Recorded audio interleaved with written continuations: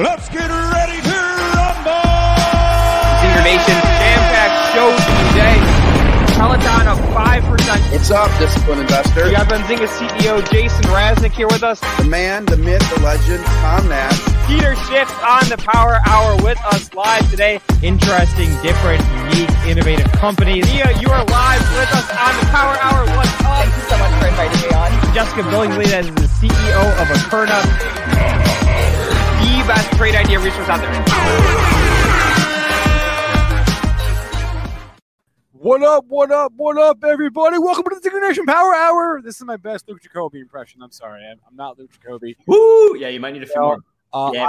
I need some more Red Bull. I need some more other things. Because Luke's energy is hard to match. But welcome to the Power Hour. Spencer Israel, Aaron Bree, Jason Raznick in the house. No Luke. Oh, Jason Raznick is here. What's up? Hey. Oh, hey.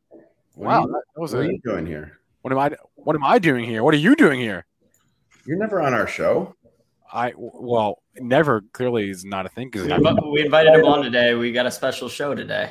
All right. No, I'm just kidding. I heard Drew is coming in because Luke. You guys talk about why Luke wasn't here? I was just gonna say Luke is not here very clearly. He had a family thing is what I was gonna say. Luke was like, I got a family thing. I gotta leave. Can you step in? I was like, okay. So that's what I did. That's why I'm here. Yeah. I didn't know you were coming on today. Honestly, I didn't. No, I don't need. I should be doing other stuff right now. But I just wanted to say hi. Okay. Luke's grandma, who's been sick, passed away. So that's why Luke today had to leave. Everyone send Luke your love. We are sending him our love from here. But the show must go on, and that's why we got 3 guests in the next hour. We got a lot to get to. So Raz, one question: How was the beach body? Beach body, yeah. I've lost weight. I've lost 2 pounds already, so it's great. It was great. It was really good. It was. What were they saying? Seriously. I don't want to spoil it. I'm not going to spoil it for you. We're going to have a recap article up very shortly. We'll have clips up on the Benzinga Clips channel. You should all check it out. I'm not going to sit here and tell you what was said because you should watch it yourself. The show just ended. It's up on YouTube. Wait, I have a question. Did you watch it? I watched part of it, not all of it. Okay. I love you. You're the man. I love how you answered those questions. That was great. You did a great job. That was great. Thank you. I learned from the best. Yeah, you did a phenomenal job spoiling it. But then I was like, wait, he's not giving me anything. So I was like, that was good, Spencer. Did you like having Aaron Bree in the office this week? Like is a strong word. Same. It was okay. I don't know. I mean, he's far away from me now, which is nice. He was sitting next to me for 3 days straight, which is a lot to handle. He just, in my opinion, Spencer. Yeah. My years of Benzinga, he has a ton of potential, and I want him to get there. We're going to talk about him as if he's not here. No, I just want him to get there. He has a ton of potential. That's all I want to say. And I want him to get there. Yeah. And I think one day it'll click. And on the show, he's great. All that stuff, he's great. He's a good-looking kid. He dresses nice. He dresses nicer. But there's something that I think is holding him back. That he'll just one day just come in and rock it out, and you're gonna be like, Aaron Bree is the greatest guy we have. That's my belief. I swear, dude. I met him on Twitter. He was a fan of the shows or a fan of something, and I just think he has this potential. Now, let's talk about Drew Levine for a second. Dr. Drew, let's talk about him. Okay, so Dr. Drew, I see you making an effort on the TikToks. I do, okay? But here's what you got to do. You got to get people to watch the first 3 seconds, okay? All you got to say, you got to come out and go ready? Spencer, I may blow out your ears. Just hold on. You got to come out and be like, hold on. You got to be like. We got to hold on for, yeah. Oh my God, you're not going to believe this one stock is going to, and then they're going to tune in to hear the next part. You get on and you're like, you got to get them to listen to the first 3 seconds. Once you get the first 3 seconds and then you do a part 2 in 6 seconds, that's how TikTok blows up. What's wrong? Can you not hear me? I can hear you. Can you hear me? Okay. I see Spencer doing like the twisty shit. The twisty. Yeah. Drew was too quiet. Okay. Yeah. All right. So you guys, if you're listening to the show, we got some new people on the show today. Yeah. You know, and not new like to you guys, but will you guys give us likes, share on your social, tell the world. It's Kevin. It's not a Jim Cramer. The voice is not really the thing. Drew, you don't have to do that, to be honest. What you have to do is get people to make sure they want to see. So, Drew, if you got on there and said this, forget the voice. If you said this stock was bought by the biggest whale in the industry, and then they want to hear what the stock is, you got to like tease that 3 seconds. It's like that girl you had a crush on in college and you're like waiting to talk to her outside class, but then she walks fast. So you had to chase her more versus she was just there right away to like talk to you. Then it wasn't the mystery, the tease. That's what you need to do with TikTok. I learned that from Justin Becker. Justin Becker's a local guy in Michigan. He has hacked TikTok. He has 2.5 million subscribers. All he does is these little things like I can guess the color. I can guess a number 1 through 10. I can whatever. And then they say the thing. My kids used to do it all the time, and now they don't because they know it's stupid. But because they're just like he's not guessing it right. He's just doing this thing. He has 4 accounts, and they have a total of 6 million followers. All I'm saying is the TikTok algorithm is get past 3 seconds. So you just got to tease them for 3 seconds. That's all. I like what Tom White says. Oh, maybe it wasn't Tom White. I'm sorry, it was somebody else. We we got to summon our Billy Mays. Summon your inner Billy Mays, right? Yeah. Yes. Like they go. And there's one more thing. Like I'm not saying you have to do the voice, the Jim Cramer thing or whatever, or get drunk and do a little TikTok thing. I'm not saying that. It's just the 3 second, 4 second tease. And Drew, have fun with it this weekend. You're actually like, I like listening to you. I really like it. It's not about emotion, by the way. It's about getting people for the mystery. If you watch the TikToks, and by the way, this is when I say TikTok, this is everything, Spencer. Every single show that you watch, CNBC, whatever it is, movies, it's all the suspense. And I'm going to hang up because I know I'm not talking stocks, but I got to tell you one last thing. Okay. For Netflix, it's Memorial Day weekend. If you guys have not seen Long Shot, and I don't mean with Charlize Theron and Seth Rogen, I am referring to the baseball movie where the guy was going to be in jail for someone is giving me the hitchhike symbol. Are you hitchhiking over there, Drew? I mean, Aaron? No, that was me. I was just saying that's one of the best documentaries I've seen. With Curb Your Enthusiasm with Larry David. Oh, I've seen that. Dude, Drew, Aaron, I knew what you were doing too, but yeah, that was unbelievable. Okay. And I just saw it. So if you haven't seen it, it's an hour. It's a quick watch. And I hope you guys made a lot of money, by the way, on these stocks because you guys, let me tell you this story. I love this one stock. BFFV or what was it? Big Five Sporting Goods. BGFV. I bought it at $1.89, guys. I sold my shares at like $2.90. It's at $34 today. If I didn't sell those shares, they'd be worth $200,000 today for $150,000 gain. No, $180,000. It would be worth $150,000 gain. So that's it. That's my life, and that's why I'm at work. Yep. See, but I like work. I'm trying to build stuff. If you know any good designers, developers, let us know, and let the boys take the show over. I'll leave you guys alone. Much love, peace, and love. Who are the guests, Spencer, real quick? Oh, man, we got Joseph Kalish at 12:15 from – You got Joseph Kalish? How'd you get Joseph Kalish?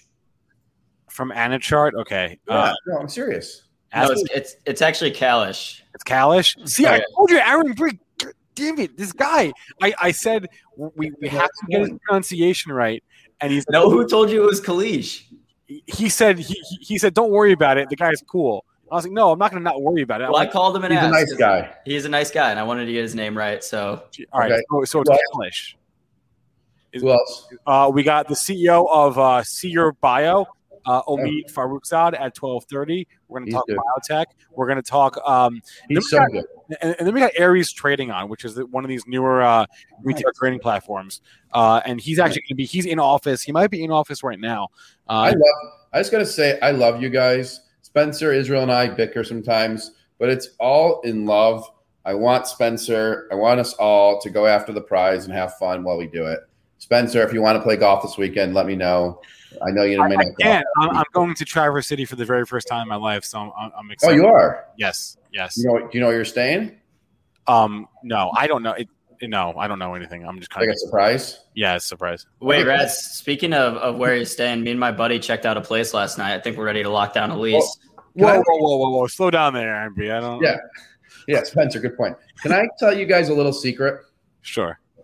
No one else is really listening, so I ask you guys where you're staying. There's a reason. If there's someone I like at Benzinga, if I know they're on a trip and I know where they're staying, I call the hotel and I send them stuff to the room, or I send stuff. So I found out Darwin was in New Orleans. That's so nice of you. Wow. And like I buy a dinner for them. Like Darwin was New Orleans. The lady would not send stuff to his room. I said, I'll give you the credit card. I'll have an Uber, bring you cash, whatever it takes. She would not do it. So I failed on that one. I'm still upset about it. I told her the Uber full of cash is a freaking raspberry. I just was saying the most ridiculous things to her because she was not budging on anything. I'm like, well, what if someone showed up with $300 in cash to tip you right now? Would you do it? Like, we don't have it set up. It is Corona. I'm like, no, Corona's over. And she's like, well, we will not do it. Yeah. And then this guy Benny, he used to be at Benzinga. He went to dinner with like four to this thing is starting, Postman, in 30 seconds. He went to dinner with like 4 people and their dinner was paid for. It was a nice surprise. Well, I'm staying at an Airbnb anyway, so unfortunately there's no infrastructure for that at the Airbnb. But I appreciate the sentiment, and that's a very nice thing that you do, and we appreciate that. That's why I ask. I know you probably wouldn't have said it publicly, but Born to be free. Of course, we have team members leave. Yes, that's good. I've never had an employee leave. What do you think? What do you think we do? We're in jail. You're in jail. What do you think is happening? I know. People move, man. People do things with their lives. Jeez, yeah, we don't lock them down. Yeah, I put them in handcuffs. I love you guys. All right. Hey, I can send an Uber to an Airbnb. That's what I can do. Okay. Maybe. All right. Maybe. All right. Thanks a lot, Raz. And just like that, he's gone. Hurricane Raz, everybody. All right, let's just cover, just for 2 seconds before we bring Joseph on. Overall market, obviously, guys, the story of the day is going to be this AMC stuff. So I'm watching that. More green on the screen, a lot more green than red on the screen today. We're being led by... Woo! Yeah, woo. That woo is right. We're being led by healthcare. We're being led by technology, real estate. Only sectors lagging really are energy, materials, and banks are STK Stakes. Wasn't that one of Raz's picks? Yeah, it's like the most obscure. What's going on with STK Stakes? That's my favorite stock. I love it, baby. STK. I'll be in Florida next week. Let's go for dinner. AMC, for those watching that here, let me bring up my Benzinger Pro, and then we're going to get Joseph on here in 1 second. AMC, you can see that massive reversal. Where's my chart? There's my chart. Massive reversal in AMC today. It is now down almost 5%. It was up to almost $36 at the open. And we're now down in the $25 range. So a massive reversal on that. I guess the temporary king of the meme stocks. And really, you saw that reversal happen while we were streaming at like 10:30 or so. Same is true for GameStop. Same is true for BlackBerry. Same is true for Beyond Me. All these things that ran just reversed at like 10:30 or so. So that's the story of the day. But let's bring on our first guest if we can. Joseph, Aaron, you say his name because you seem to know him so well. Yeah, I called him, like I said, it's Joseph Kalish. Okay. And we're going to play our little intro and bring him on. Hi, guys. Hey, Joseph Kalish. How are we doing today? I'm doing great. How are you? Good. All right. I've got your site up on my screen. I'm going to share it in 1 second. Anachart, is that right? Yes. Explain. I like what you say at the top of the screen, the top of the chart there, as I'm sharing my screen. The only place showing analyst price targets, past and present. So explain that. You're just tracking price targets and basically over time. Is that right? So the biggest issue that came forward for me was price targets are such an integral part of stock research and stock news and ecosystem. Right. And you have a headline. This analyst gave this price target. That analyst gave this recommendation, and you want to say, okay, this is the now, but what was it before? Where does it come from? And so forth. So if you want to have some context about where does it come from, was the analyst always positive, negative? Was there a change? Is the headline anything new or is it old news? When you want to have context, that's what Anachart is for that stock research. So you can know this analyst is bias. He thinks that the stock is a good stock. He thinks it's a bad stock. He had a change of hearts. Who else covers the stock? And so, if you look at the price targets, if you connect all the price targets, the price targets from previous points as a trend line to the current one, you have much better understanding of the relation between the analyst and the stock. So here's like my question though, because like a lot of times these like price targets, like they're obviously they're all rooted in like models and fundamentals, but they're not always rooted in reality. Like you see these price targets that are an analyst will downgrade a stock to sell, and yet their price target is above the current price. That's just for example. And that makes no sense to me, right? Or vice versa. They upgrade it to buy, and their price target is like lower. Like, how do you square that circle? So that's not my job. I'm not. Okay. My job is for the buy side per se. The retail, the more professional. You have an analyst, and with all due respect, his model, his algorithm is his private information. I'm not telling him is a good one, a bad one. I just want to bring some context between his past performances to the present, so you can say, okay, maybe he's using Model A, and this is how Model A fares with this and this stock. Maybe Model A will fare better with a different stock. But what I want to give is a provide visualization of how does it look, how was his performance fared over time, and that's something that I think which is necessary especially for investors who are in some ways are at the mercy of sell-side analysts. Yeah. Because some of them move the market, some of them don't. Some of them wish to have everything very discreet and they don't disclose. Some of them are on the headlines every week. So all I want to do is just condense as much information as possible regarding the final outcome, give it to the user, and let him do his research after that. It's not very much different than you want to buy a product and you go on Amazon and you want to know here is the guys who gave this review and here are the guys who gave that review and here it changed, and you want to see the reviews of people who are not so happy with the product, and you want to see the people who are super happy with the product, and right. You want to do a market research. So okay, so my question is, do you have a general sense then of like who the most influential, I know you're tracking relationships, but like as far as who the most influential firms or analysts are? Because like I've observed this, not I have no data to back it up, but just like anecdotally that certain analysts are like, for example, John Inch is an analyst at Gordon, and he's super influential when it comes to GE, right? And there are some analysts that for whatever reason, like the market like values their ratings and their notes more than others. Do you also observe that? So the website on the chart is objective. It doesn't express an opinion. It just presents the facts. Here's the frequency of the amounts. We can go to you said GE? Well, yeah, that was like one example. Yeah. Okay. I mean, we can share a screen and see what's up. Yeah, that'd be great. Okay. So if we go, okay. So here you are, guys, and if we go to the website and let's log in. Wait, can you share your screen though? We're not seeing your. Oh, you don't? No. Can you go to the screen share? Oh, I see. Yeah. Share. Okay. Share. Do you see it now? I do see. Yeah, but can you get us over to your site? There we go. There we go. Okay, so the site is very basic. You pick a stock, you search for an analyst or a broker. So let's say we want to go for GE. Sorry, over here, GE. So we go in, and here's GE. And the more analysts, the higher you can. The more analysts, the chart takes a little bit more time to upload, but it's really, really, really fast. So just give it a sec. Okay, so over here, let me zoom out so we can have a better image. Okay. Do you see the image over here? Okay, maybe that's a little bit too much. Yeah, it looks good. Okay, this is great.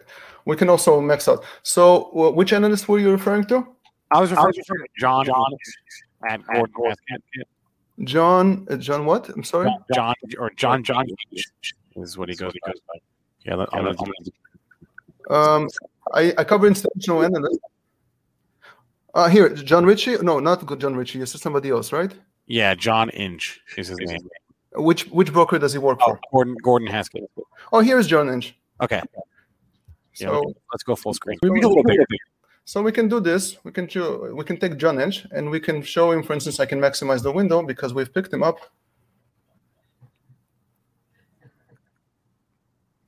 Once we have the setting, just so I have a better resolution.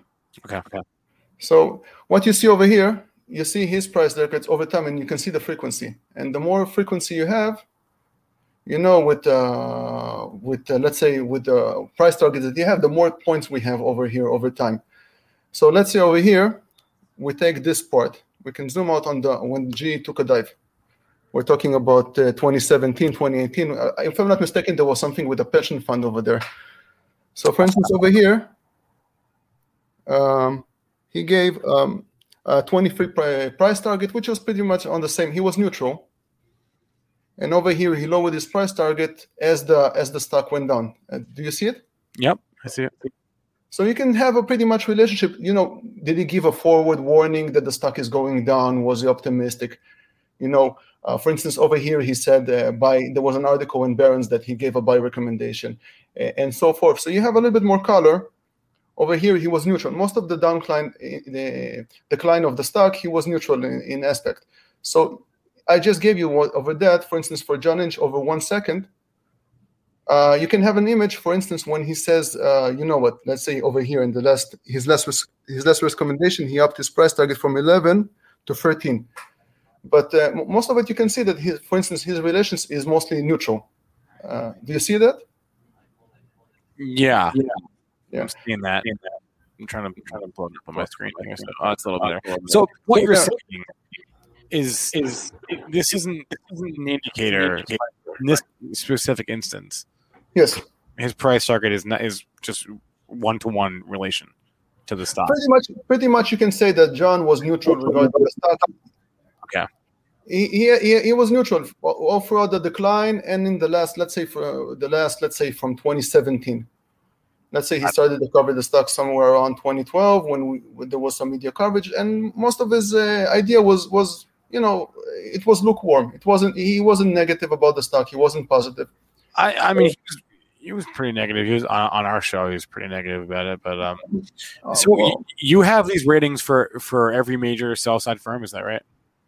So yes, of course, that's the goal. So to give as many analysts as possible for as many stocks as possible. Especially right now, we only do the US. The goal obviously is to have anything which is Canada, UK, and so forth, which is probably going to happen 2021, 2022.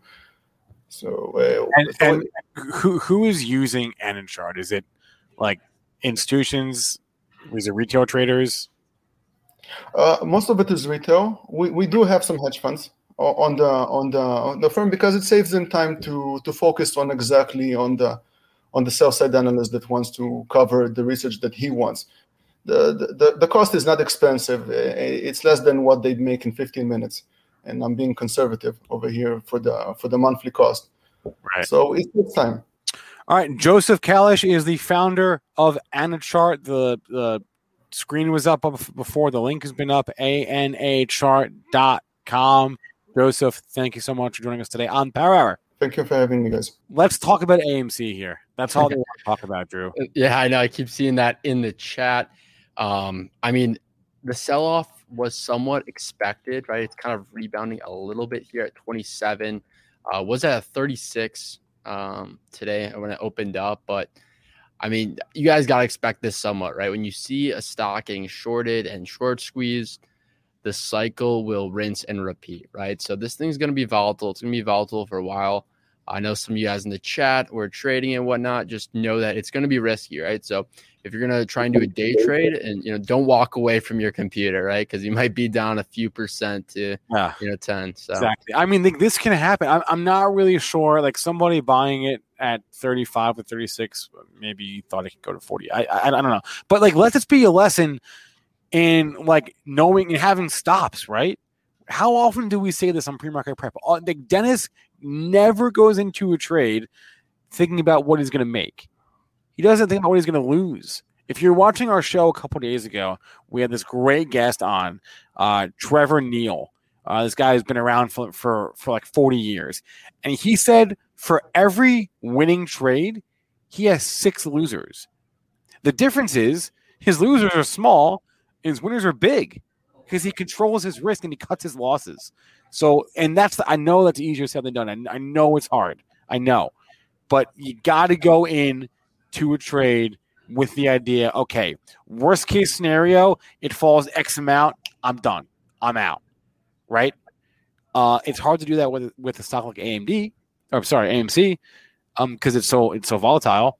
But that's how you approach it. You go in with a loss limit in mind, whether it's a formal stop loss order or if it's just a mental stop. But that's how you prevent this from happening. That's how you cut your losses. All right, or prevent your losses from being big. We do have our guest here in studio, so I want to bring him on here. Oh, Priest AB, you're back. Yes, sir. You were gone for a minute. I didn't know where you went. Yeah, sorry about that. All right, let me bring on our next guest here. Omid Faroukzadi is the CEO of Seer Bio, ticker SEER. Omid, welcome to the show. Thank you so much. Let's just start with this. I'm going to bring up our screen share, your site here, but tell us a little bit about what you're doing at Seer Bio. Yeah, so Seer is a platform company, sells a product suite that enables scientists and clinicians to access the proteome, the totality of your proteomic information at speed, scale, depth, breadth that was previously not possible prior to Seer. Explain, we are humble traders here. Explain a little bit more about that, though. Like what exactly does that mean? Yeah, so look, most folks know what the genomics is. People have invested in Illumina and an entire end markets that got created from broad scale access to genomics. Lots of exciting companies in that space. If you think of genomics as basically DNA, that is the software code for the instructions of life, then proteins are the machinery that actually put those softwares in action. And by that I mean virtually anything that happens in a living organism happens by the action of a protein or a group of proteins coming together as modules forming complexes that can then perform a particular function within the body. And proteins are massively more complex in terms of their structure, in terms of their quantity, in terms of their diversity than the genome. And so the ability to access the totality of the proteomic information, which is really, if you would, the study of life, essentially, has been a major challenge given this complexity. And Seer provided a very scalable solution to solve this problem. So can you explain then, like who you work with, like the market that you're in, and who your customers are? Sure. Yeah, I think when you think of the customer base, varied. So we have customers in basic research and discovery applications, customers in translational research, or customers in diagnostic applications, and then in applied applications like ag, environmental, food safety, etc. So within the basic research, tons of applications in the proteomic space. As I mentioned, the proteome is complex in terms of how these proteins are different during health and disease. And by the way, remember, proteins are dynamic. Unlike your genome, which is static, what that means is that we're all born with the same genome, but during our lifetime, health and disease, our proteome changes, and it changes constantly. And so those variants of protein that come and go during health and disease, cataloging all of those protein variants, connecting the proteomic content and information to genomic information is this emerging field called field of proteogenomic that essentially connects your genotype to the phenotype, which is really kind of your status. And then the whole field of how these proteins interact with each other, enormously complex. Now, in the translational research applications, remember, virtually most drugs today that are used work by their effect on a protein target. And so as you begin to catalog the proteomic content and the proteomic information at a population scale, you get to discover a ton of biomarkers. A lot of these biomarkers become target for potential drugs. These biomarkers can be used, as surrogates in clinical trials. And then these same biomarkers can be used for diagnostic applications. I mean, this whole field of early detection and picking up cancers, even at pre-symptomatic levels, became enabled by broad-scale access to the genome. But accessing the proteome just takes you to a totally different level in the kinds of information that you can get. You're actually showing a really great slide right now. That slide shows you the complexity of the proteome. As you go from the left side of the slide, which is the genome, and you move your way to the right, which gets you to the proteome, you can see biology goes through a number of complex steps. So we start off with 20,000 genes. All of us, every one of the cells in our bodies has the same genome. So if you start off with about 20,000 genes, but by the time you end up on the proteomic side, you now have over 1 million different protein and protein variants. And that's because, at every level, going from the genes to the transcripts and messenger RNA, more complexity gets added, and then proteins are made, and then proteins themselves get modified during health and disease.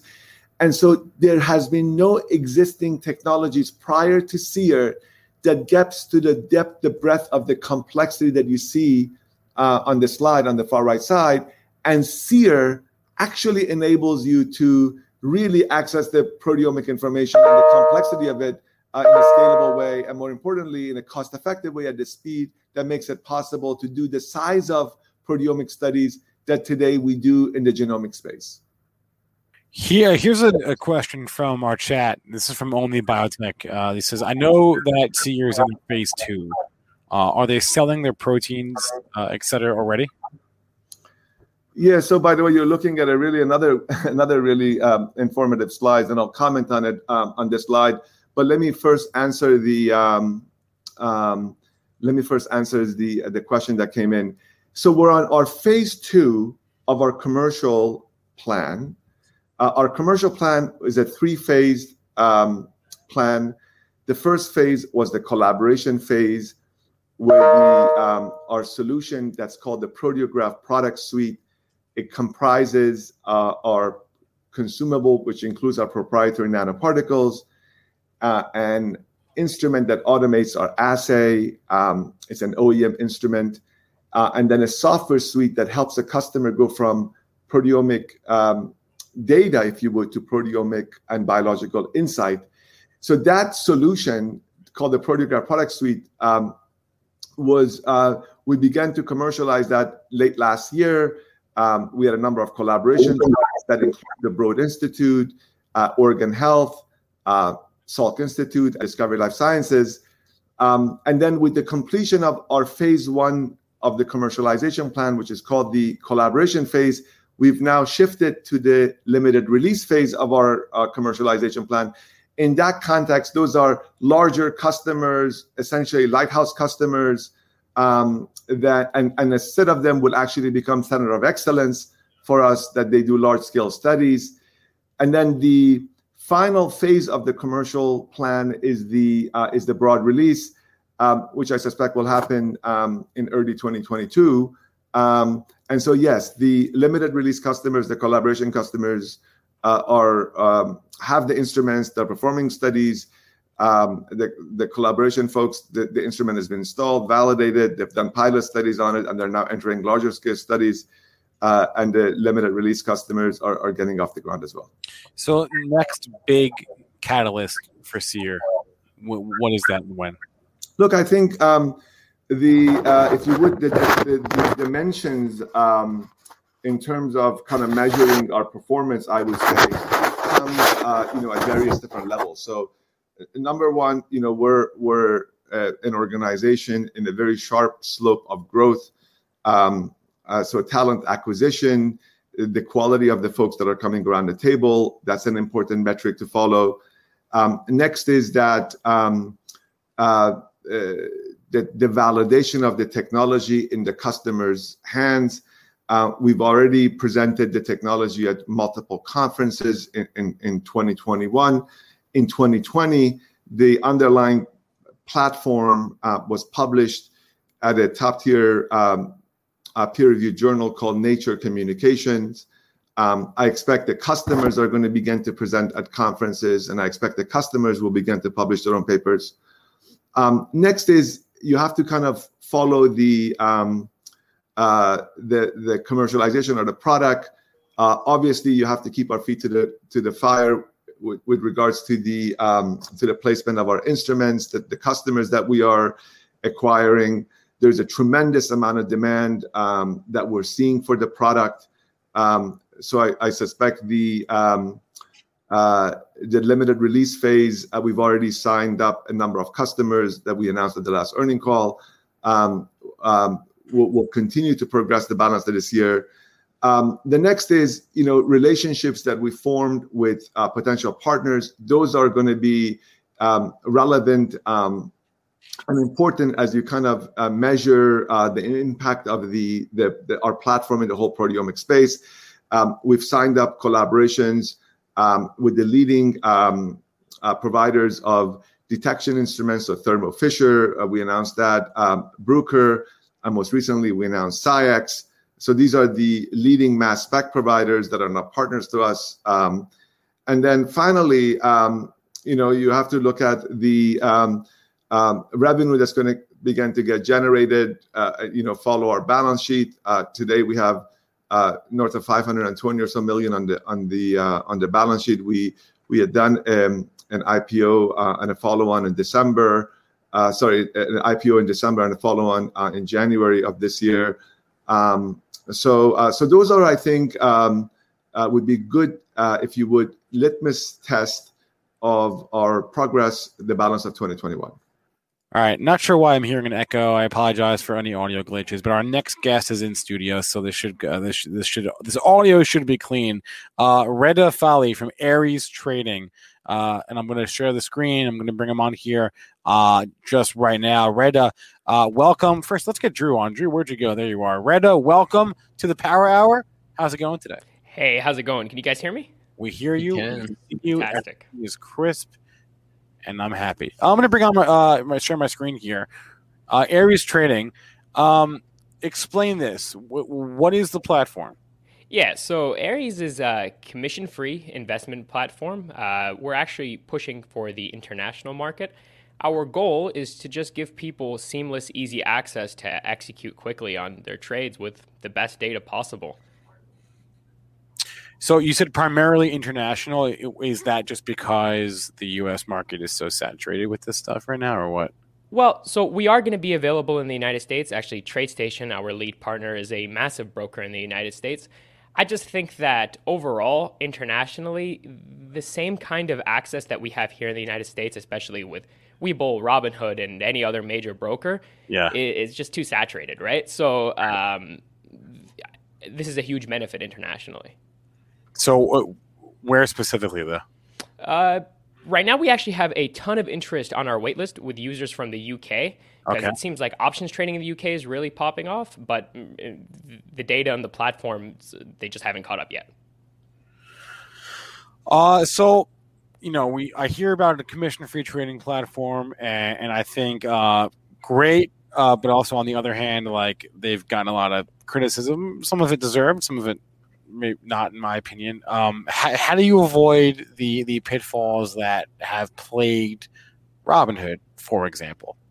Sure, man. That's actually a pretty valid question. So I think the number one thing Robinhood did was absolutely disrupt the market, right? So when Robinhood came out, pretty much every broker had to push to commission free. And with that comes its own pitfalls, right? They have to cut back on some things because they don't have money coming in from commissions. But now that the market has adapted to a commission-free environment, I think a lot of the things that people were afraid of before have been taken care of. And brokers have been able to pull out enough money to run a stable build with good quality data without having the need to charge the end user commissions or excessive fees. And then it comes down to payment for order flow, which just to be clear, should not be a dirty word. Yeah. But I would assume that's part of this, right? Yeah. So TradeStation is actually a direct broker, and there are ways to pull cash out of a client without having to run payment for order flow. But that is part of it, definitely. Yeah. Do you feel like now that we've gotten to the zero commission model that we have Robinhood to thank for, has that changed just the structure of markets, because the barrier to entry is non-existent? I mean, it's not you have to be, I don't know, what is it, 18 to open an account. You have to have you have to have a smartphone, but rather than those are bars that most people can clear right now. Do you think that the low bar is just changing the way markets behave? Because I mean, take a look at AMC over the last 2 days, right? I mean, and I've been looking at it all day. Yeah, dude. I mean, we're talking about new strikes being pushed. This week, when I was looking at it yesterday, $40 strikes were just being pushed, and this morning we were all over at 38, right? So the reality is, man, I think that the markets are changing. We have things like Dogecoin hitting billion-dollar market caps. You can't argue that the markets are changing, and part of it was Robinhood, but the other part of it is just, I think maybe it's my generation that's the ambitious go-getters, right? It's natural. You're right. You're right. Okay, so give us a timeline here. We're not in the U.S. now. Sure. Actually, we're in an open beta right now. We have just a little bit over a couple thousand users just to make sure our servers are stable and that everything is working perfectly. Within the next 3 to 4 weeks, we should have a full global public launch. If you join the waitlist right now, you're going to be able to probably get a spot within the next couple of, maybe within the next week, actually, because we're going to be ramping up. Things have been going perfectly. We haven't had any issues. We're pushing a massive update today to take care of all suggested. We actually plan to have an open roadmap to make sure that our users are just as involved in building the platform as we are. Because just like we were talking about earlier with the market adapting, I think that the development is also adapting. And it's very important to take into the fact that I don't know exactly what the user wants, right? And I think that with an open roadmap that we're just going to be able to be far ahead of the competition. I see you guys have some. Go ahead. Oh, sorry. No, go ahead. I see you guys have some real-time analysis tools. Yeah, real customer service. I mean, those are tools that not every brokerage has. So, tell me why you guys chose to implement those tools and what those look like exactly. Yeah, man, I think customer service gets a super bad rap. People don't like calling in, right? They would prefer to chat online, and that kind of sucks when you have a brokerage account, right? When you have money when you have money that you're trying to move or you're frustrated about an investment, it's really nice just to get an answer. And I find it ridiculous that Robinhood, Webull, any of these major commission-free brokers that are the driving force behind these crazy market moves don't have anybody that you can just call or talk to, and that sometimes it takes days to get an email response. So customer service was a big must for me because I'm a trader myself. And I just think it's important to be able to pick up the phone and talk to somebody. And then in terms of the real-time analysis tools, there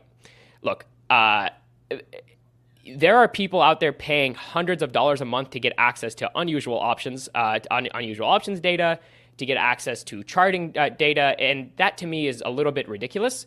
It doesn't seem to make any sense. So if we want to make the playing field level and we want to give people the best way to trade, then we have to make sure that those tools are being built and given to the user, especially if I'm going to we can afford it, right? If there are enough users, it's definitely something that's affordable.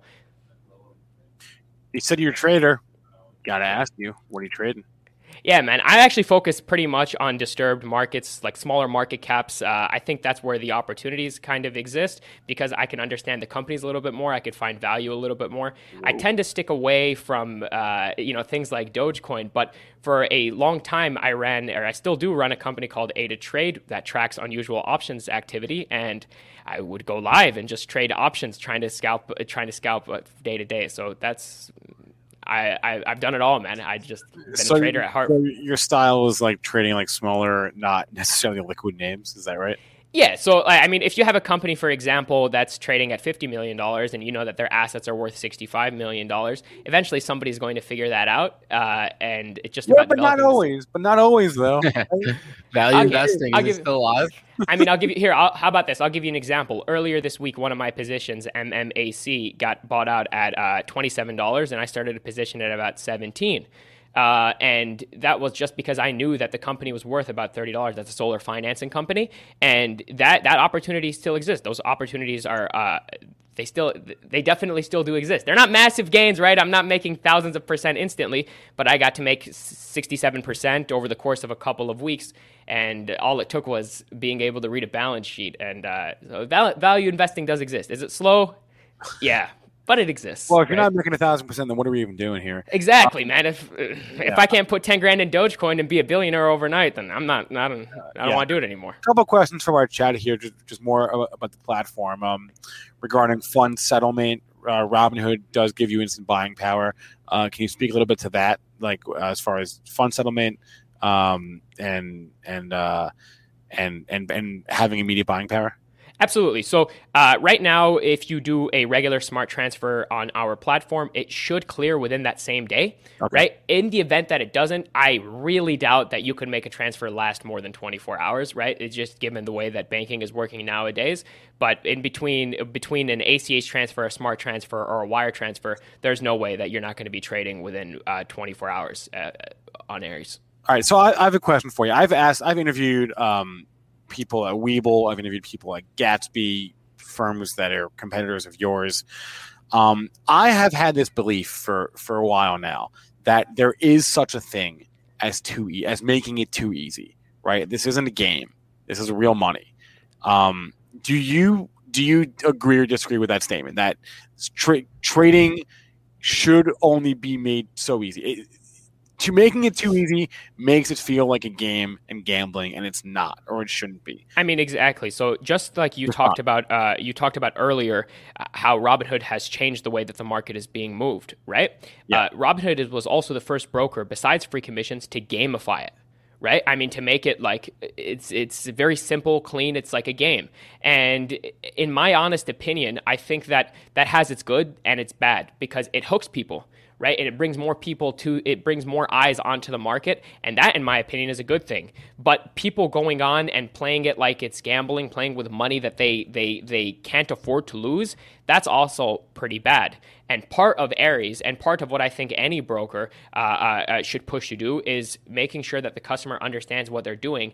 And beyond that, like with our Discover page, understanding how to mitigate losses with options, right? Options are not just buy a call, buy a put. They were invented as a way to hedge. So with the Discover page, we make it incredibly easy to see like, okay, I want to long Apple, but I'm only willing to risk $100. What can I do? Which options can I buy and sell at the same time? Which strategy can I employ so that I can maximize my gain but reduce my risk? And I think gamifying education and gamifying the execution should be the same thing. You know, that should happen at the same time.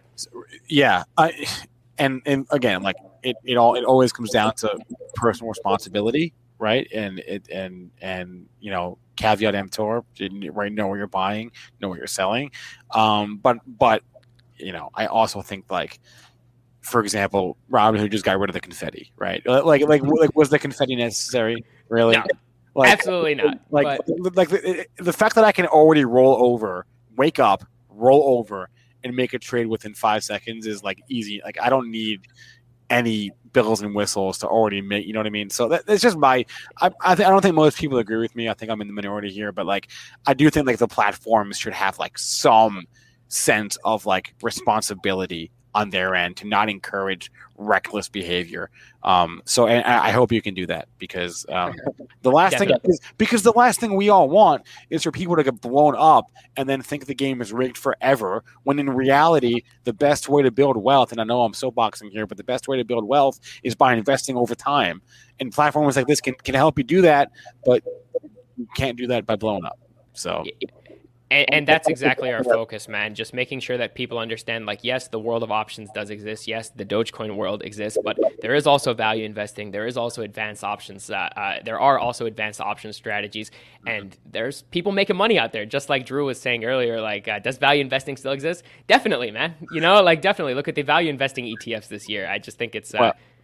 Well, they were hot for a few months for the first time in a decade, so I guess you've got that going for you, which is nice. But hey, no, props to you. You're a value guy. It's been really, really hard to be a value investor by and large in the last decade, because, and I'm not saying it's been hard to find opportunities. It's hard to look at the growth side and not be like, what am I doing? Looking for this value. I should have just bought freaking Amazon and called it a day. You know what I mean? Yeah, it's funny because I drive a Tesla, right? But I don't own any Tesla, so it sucks. You see the stock go crazy, and you're like, man, like. Yeah. I bet. Well, props to you. I look forward to following your progress. Again, I'll bring the site up on the screen. TradeAries.com, ARIES is the website. We've been on with Reda Fali. He's the founder of Aries, and the website again, TradeAries.com. And maybe you'll be able to come back on and tell us more about development as you get down the line, and update us on your trades, because we would love to have you back. Yeah, that'd be awesome. I appreciate it. Thank you, guys. All right, thanks a lot, man. Bye. All right, Dyslexic Drew, it is already 1 o'clock. Time flies when you're having a lot of fun. I'm having too much fun here. What are you seeing out there? Anything, or any reaction to any of that last hour? It kind of just flew by. It was a blur. Yeah, I think value investing does still exist. Just gotta throw that in there. Yeah. Is it dead for the moment? Yeah, but when it comes back alive, it'll be more live than ever. So AMC, gotta bring that up. On $25 down a little bit. Let's see what else I got going here. Let's bring it up. Anything you see? I've only really been looking at AMC for the last hour since I've been on with you. Okay, nothing's really changed since we started. I guess nothing's really changed in the last hour. So, again, remember, it's the end of the month, everyone. There's going to be some volatility at the close, right? We have no market on Monday. So you can get some crazy swings happen in the final half hour or the final 10 minutes. So let's have that on our radar. Let's not forget that. But for the moment, the trade is off. And remember, AMC has been your leader. So what does that mean? Oh, AMC reverses? Okay, so screw AMC. Get it off your screen. Go to Beyond Meat, right? Trade that. And I'm saying at the turn, right? GameStop, not your leader. Trade GameStop's that. Down. Right, no, but I'm saying when AMC is your leader, find the leader and then go trade the followers. Like BlackBerry is a follower, right? BBBY, Bed Bath, is a follower, right? That's how you trade this thing. You don't spend all day watching AMC and then trying to catch that. No, you see what AMC is doing. You observe it's the leader, and whatever AMC does, you go and trade its peers. And right now, its peers are Bed Bath. And how's Nikola doing? Right, Nikola chart looks identical, right? It's Nikola, it's Bed Bath, it's BlackBerry, right? I had the whole list this morning. How's Ride doing? RIDE. Same. I know. Right. Microvision is trying to make a bit of a recovery here. I saw that in the chat and just pulled up the chart. That's making a pretty nice recovery. Just bounce off some support, so it should be interesting to see how that goes. But definitely don't want to discount what Spencer is saying, right? Don't just get focused on one stock because it made headlines today, right? There's a lot more going on to the market. You have access to all these different tickers, all these different stocks. Yep. And take advantage of it. All right, that's going to be a wrap for us. BetMGM has an unreal deal for sports fans in Virginia. Turn $5 into $150 instantly when you place your first wager at BetMGM. Simply download the BetMGM app and sign up using code Champion150. Then place a $5 wager on any sport, you'll receive $150 in bonus bets, regardless of your wager's outcome. And if you think the fun stops there, the king of sportsbooks has plenty of surprises in store. Check out daily promotions, same-game parlays, live bets, and so much more. Download the app in Virginia today and get $150 in bonus bets instantly from your first wager, only at BetMGM. BetMGM and GameSense remind you to play responsibly. See BetMGM.com for terms. 21 plus only. Virginia only. New customer offer. Subject to eligibility requirements. Rewards are non-withdrawable bonus bets that expire in 7 days. Please gamble responsibly. Gambling problem? Call 1-800-GAMBLER. Promotional offer not available in Washington, D.C.